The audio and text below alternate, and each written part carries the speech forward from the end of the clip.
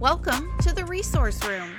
I'm Amanda, the blogger and TPTer behind the Primary Gal. As a special education teacher, you are always supporting others, students, parents, general education teachers. But who is supporting you?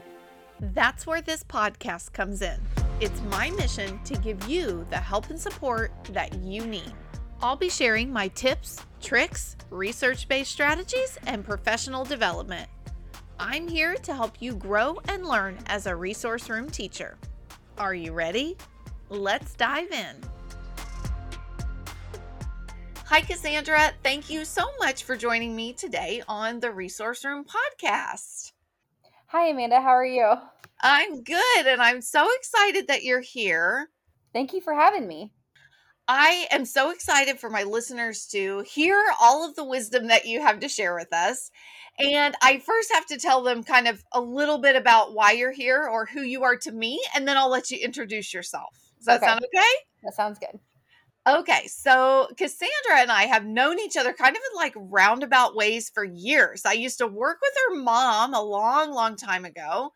And then she started teaching at a different school in my district. And so we kind of hooked up, I think shared resources and talked to each other a little bit.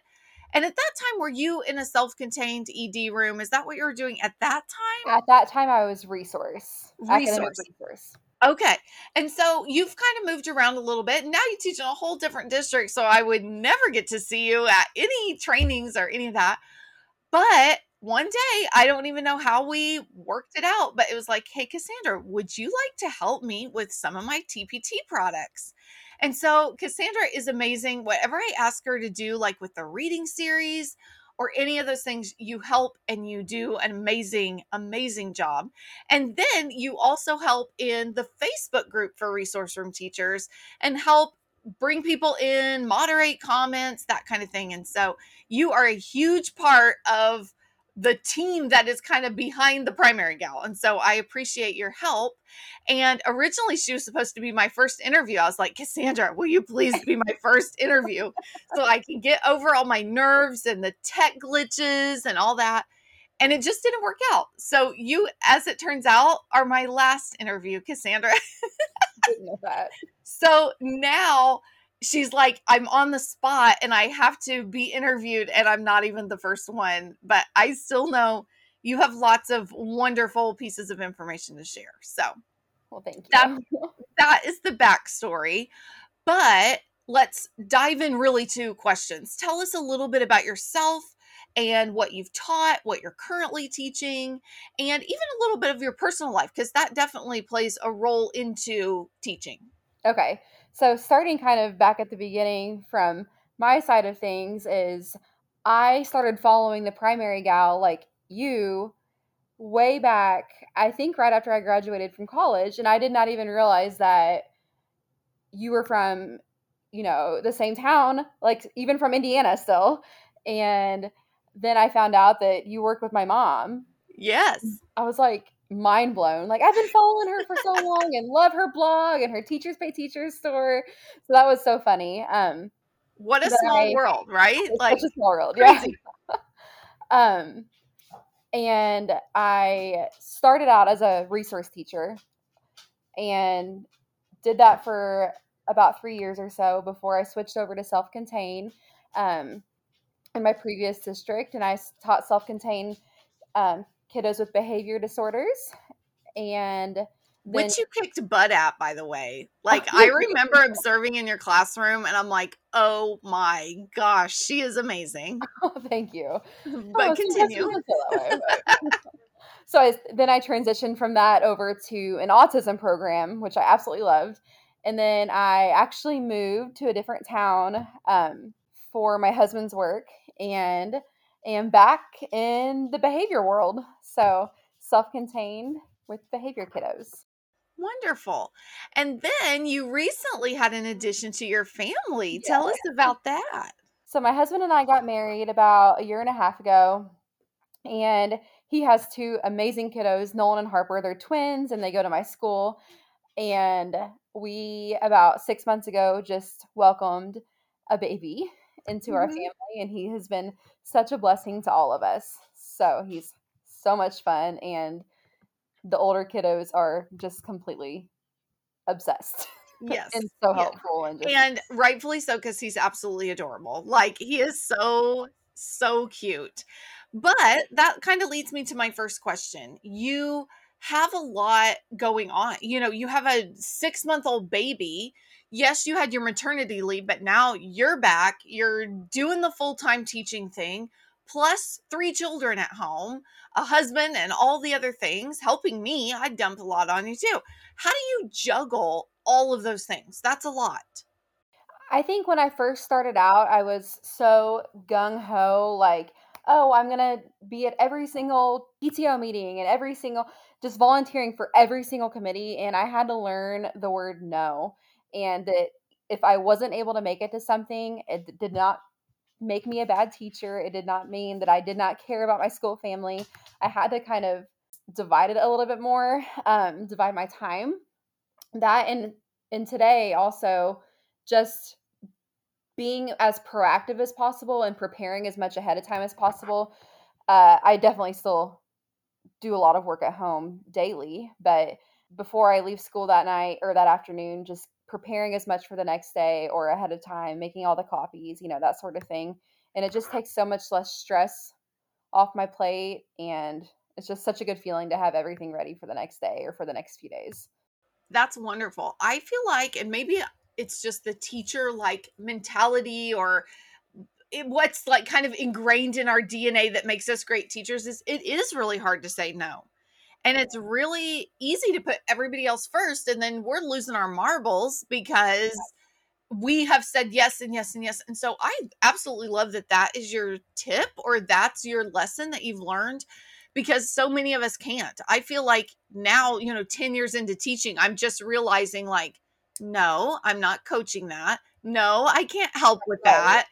It is hard because every time I'm saying yes to that, I'm saying no to something else. And usually it's my own kids or my own sanity, even. Right. So I really really love that, and I think people need to like hear that and almost have permission that it's okay to say no to all the Exactly. things. Yeah. Yeah. And I remember in my first or second year of teaching, I was responding to emails at like 11 o'clock at night, like about IEPs or in response to, our school psychologist just sent the report. And my principal was like, Cassandra, like you need, I'm seeing the timestamp on this email, like you need to take a break. And I was just so, I was giddy. I was so excited. I love my Yeah. job. But I was definitely paying for it in the long run. I was just exhausted and I didn't think I was doing my best teaching at that point then too. Which is like good. We want teachers who are excited. We want teachers who are like in it and motivated. But if you go like that all the time, you're going to be burnt out in no time. And then you're going to like resent the time that you missed. As a special education teacher, we have so much to do. We have paperwork, we have lesson plans, all the things. Do you have any tips or ideas, things that you do to stay organized? I have some things that help me and I don't know if they would be very helpful to other teachers, but I would happily share about them. One thing that over the course of, through COVID times and everything is we've gone back and forth between in person and virtual and all that fun stuff.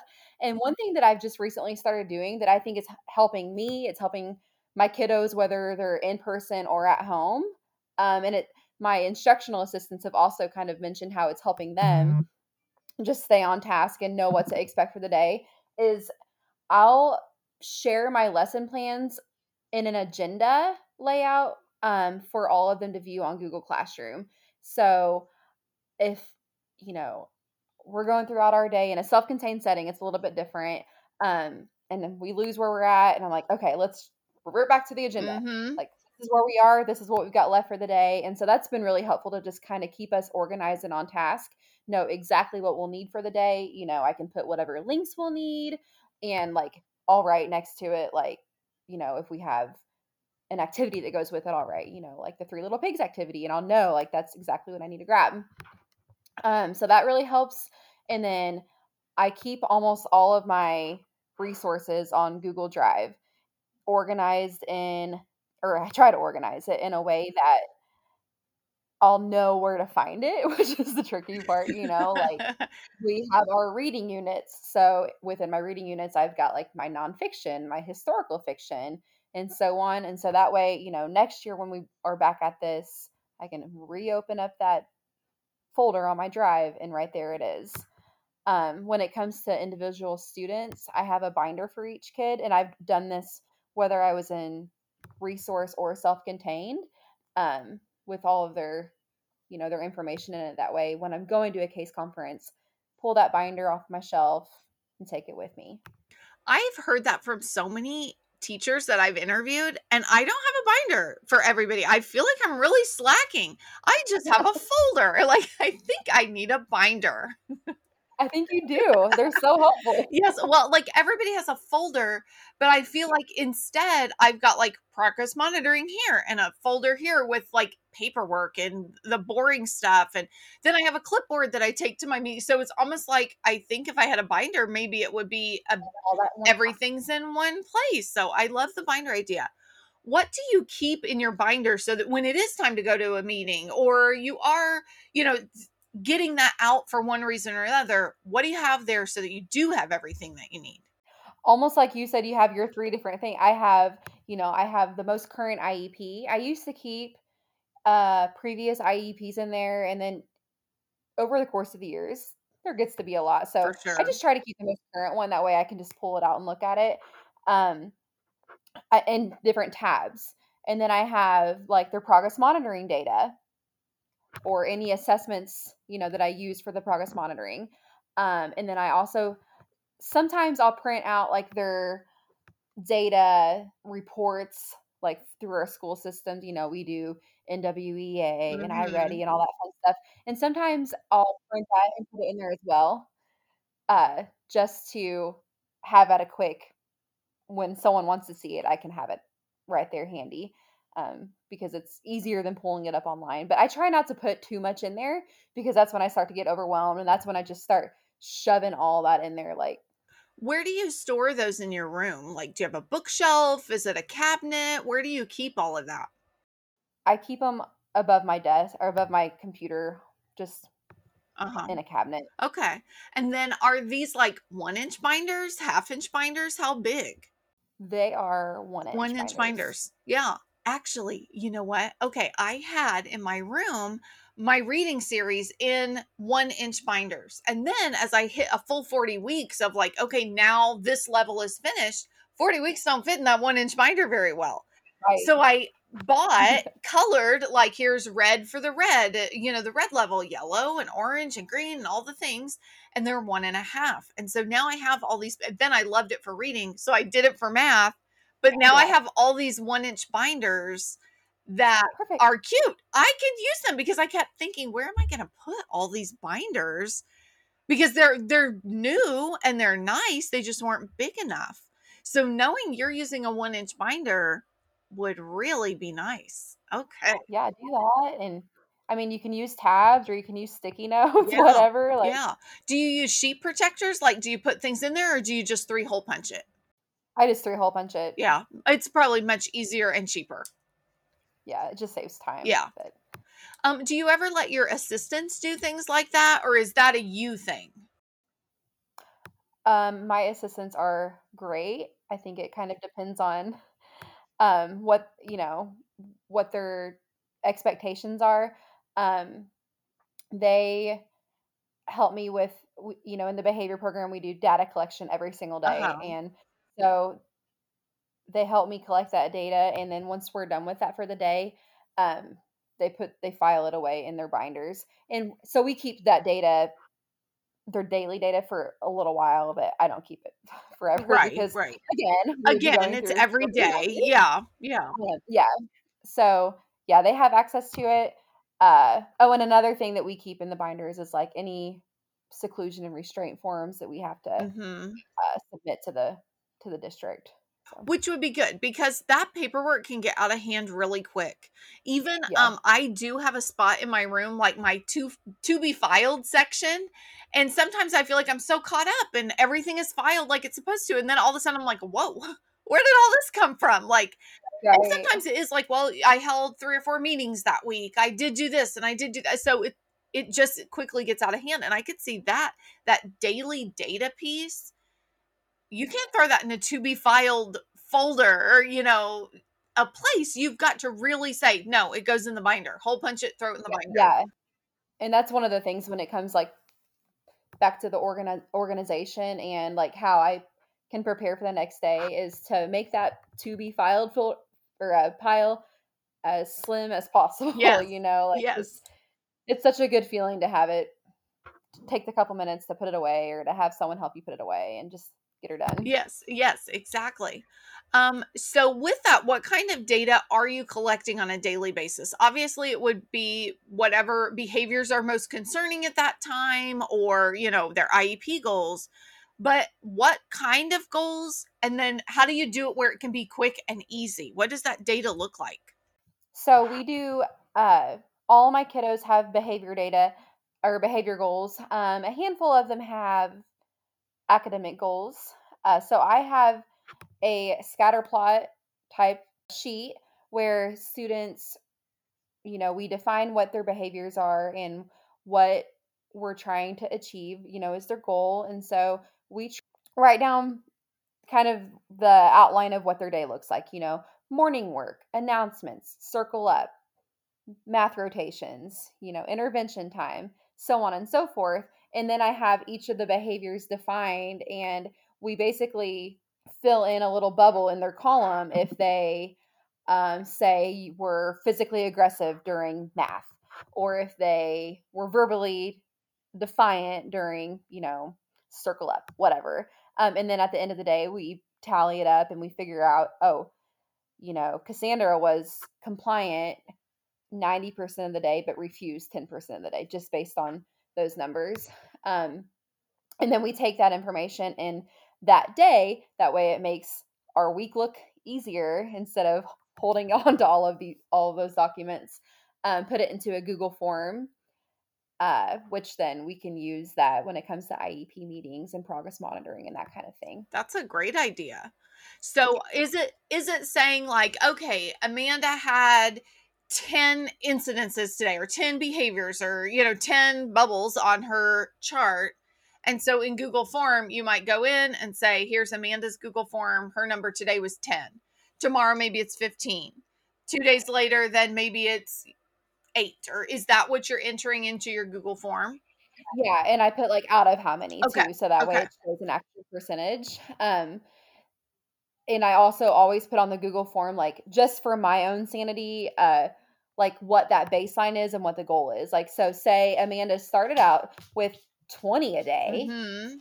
and is working towards maybe 2 a day. So you can kind of see the growth over time or the improvement over time. Yeah. So how does that work with your Google Forms? And then you have an annual and the goal is different, or you have a reevaluation or something where that goal is changing. What do you do with your Google Form then? I usually keep it just in my Google Form drive or, Uh-huh. whatever that section is. That way, if I need to pull up or, if I have a kid in the future that has a similar goal, like I don't have to reinvent that Right. form. And then do you I just can just, like use the make a copy feature? Yeah. yep, Yeah. That's just make sure you genius. change the Yeah. names. Yes. um, but then I would just make a new form and for the new goal or for, after a reevaluation or what have Uh-huh. you, make a new form that fits the the needs of the goal, that makes it define it as much as you possibly can and make it something that can be measured. How do you keep track? Like, do you bookmark those? Do you have like a place where they're all linked? How do you keep track of where, like I need Cassandra's? How do I get to it quickly? Yeah, so I have them all bookmarked on my laptop and on my desktop computer, and then I have two instructional assistants and they also take this data and they have them bookmarked on their phone, like saved into just a little folder on their phone. That's a good idea because honestly, like it could get overwhelming, especially if you have multiple goals, or do you only do your behavior goals that way? Like then academics could be measured a little differently.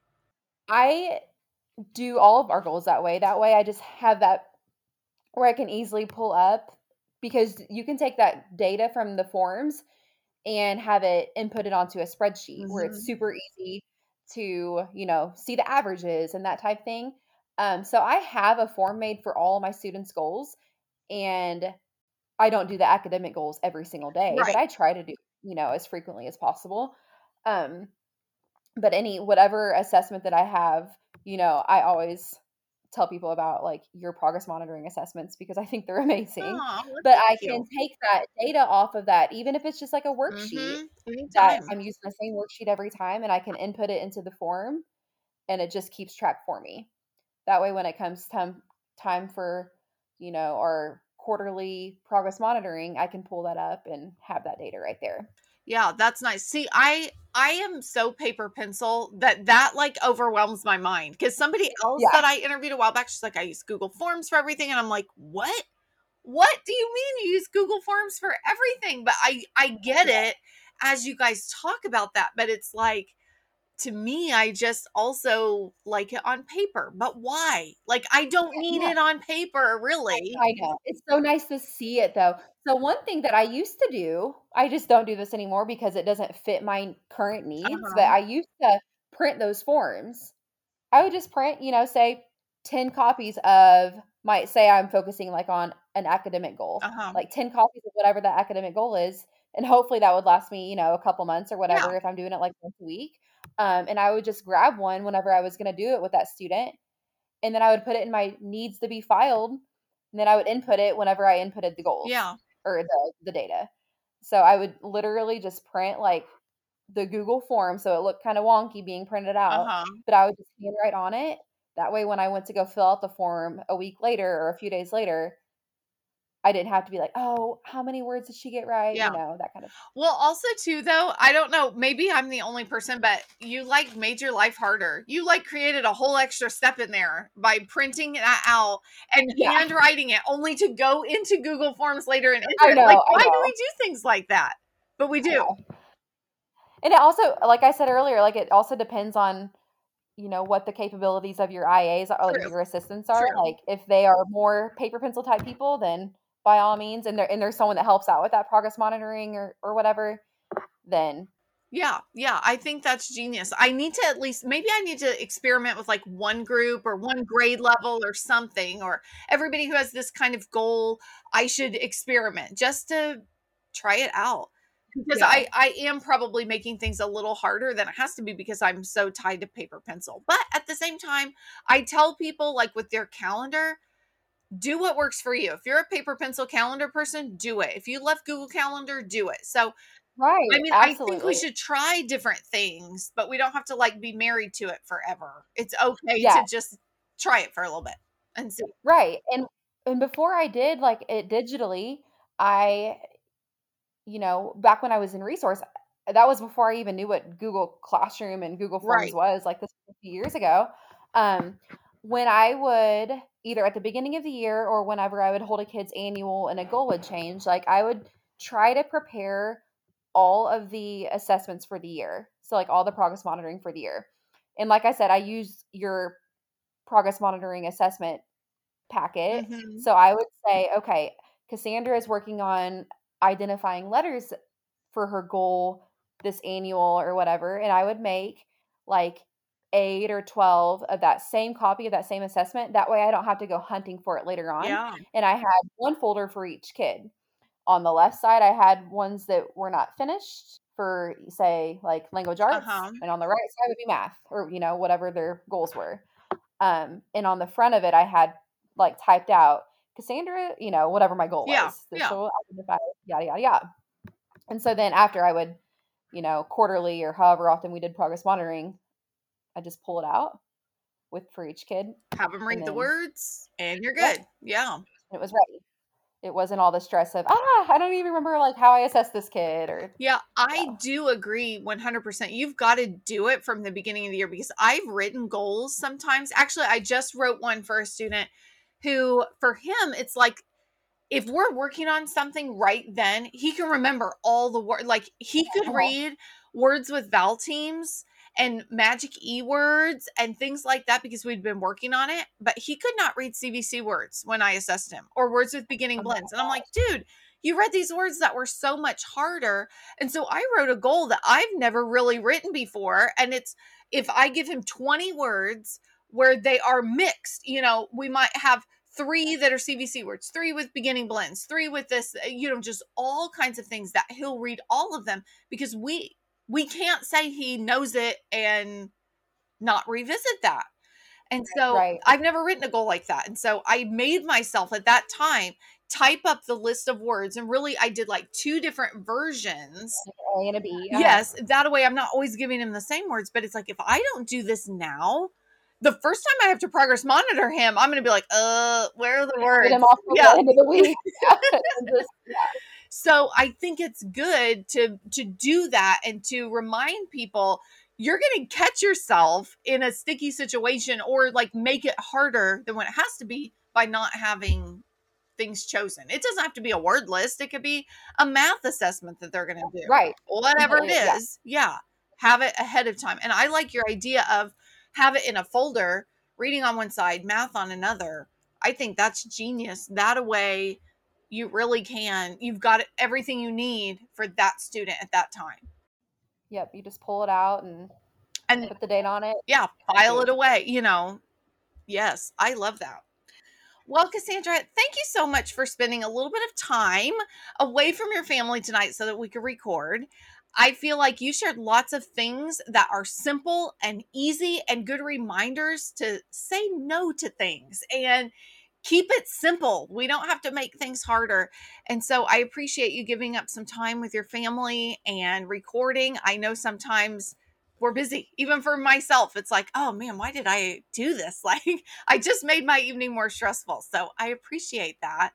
And I also want to remind listeners that Cassandra is in the Resource Room Facebook group.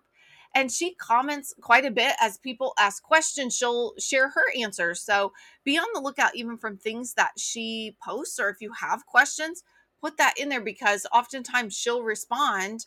And I love your behavior perspective too, because sometimes as resource room teachers, we still have students with behavioral needs, even though we're not in a self-contained setting. And so even sometimes just to have that perspective is wonderful. So we appreciate you, Cassandra. Oh, thank you. Yeah, it's been fun. Yes, you're wonderful. Thank you for letting me, join you on the resource. Like, that is such a great resource. The resource room page is a great resource because, it's so nice to have a place for everyone to collaborate and just bounce ideas back and forth. And I really do love that group because we are alone. Like, sometimes in your building, you're literally the only person who does what you do. And sometimes even it's nice to be like, am I crazy here? Like, am I thinking right? Because sometimes our perspective is different than gen ed teachers or admin or, somebody who is in a resource room setting versus self-contained or whatever. It's just different. And so I like being able to post questions or ask things and see, or even the inspiration of other people. I've seen so many things in the resource room and I'm like, stealing that. Definitely gonna do that. Genius. And I love seeing people just, build each other up and be encouraging. And because some days are hard. Yeah, absolutely. Yes. Yeah. Probably a lot of days are hard. I shouldn't say some. I should say a lot of days are hard, especially this last year has been even crazier than ever. So, oh, for sure. Well, I appreciate you. I'm so glad you're here, and I'll let you go for the evening. Thank you. All right. Well, thank you for having me. I'll talk to you soon. Bye. Bye. Well, my friend, that's a wrap. Thank you so much for listening to the Resource Room podcast. I truly, truly love to help and support other special ed teachers. Because of that, I run a Facebook group just for us. Search the Resource Room and request to join. You can also check out my website, theprimarygal.com, for blog posts, pictures, and more information. Until next time, have a great week.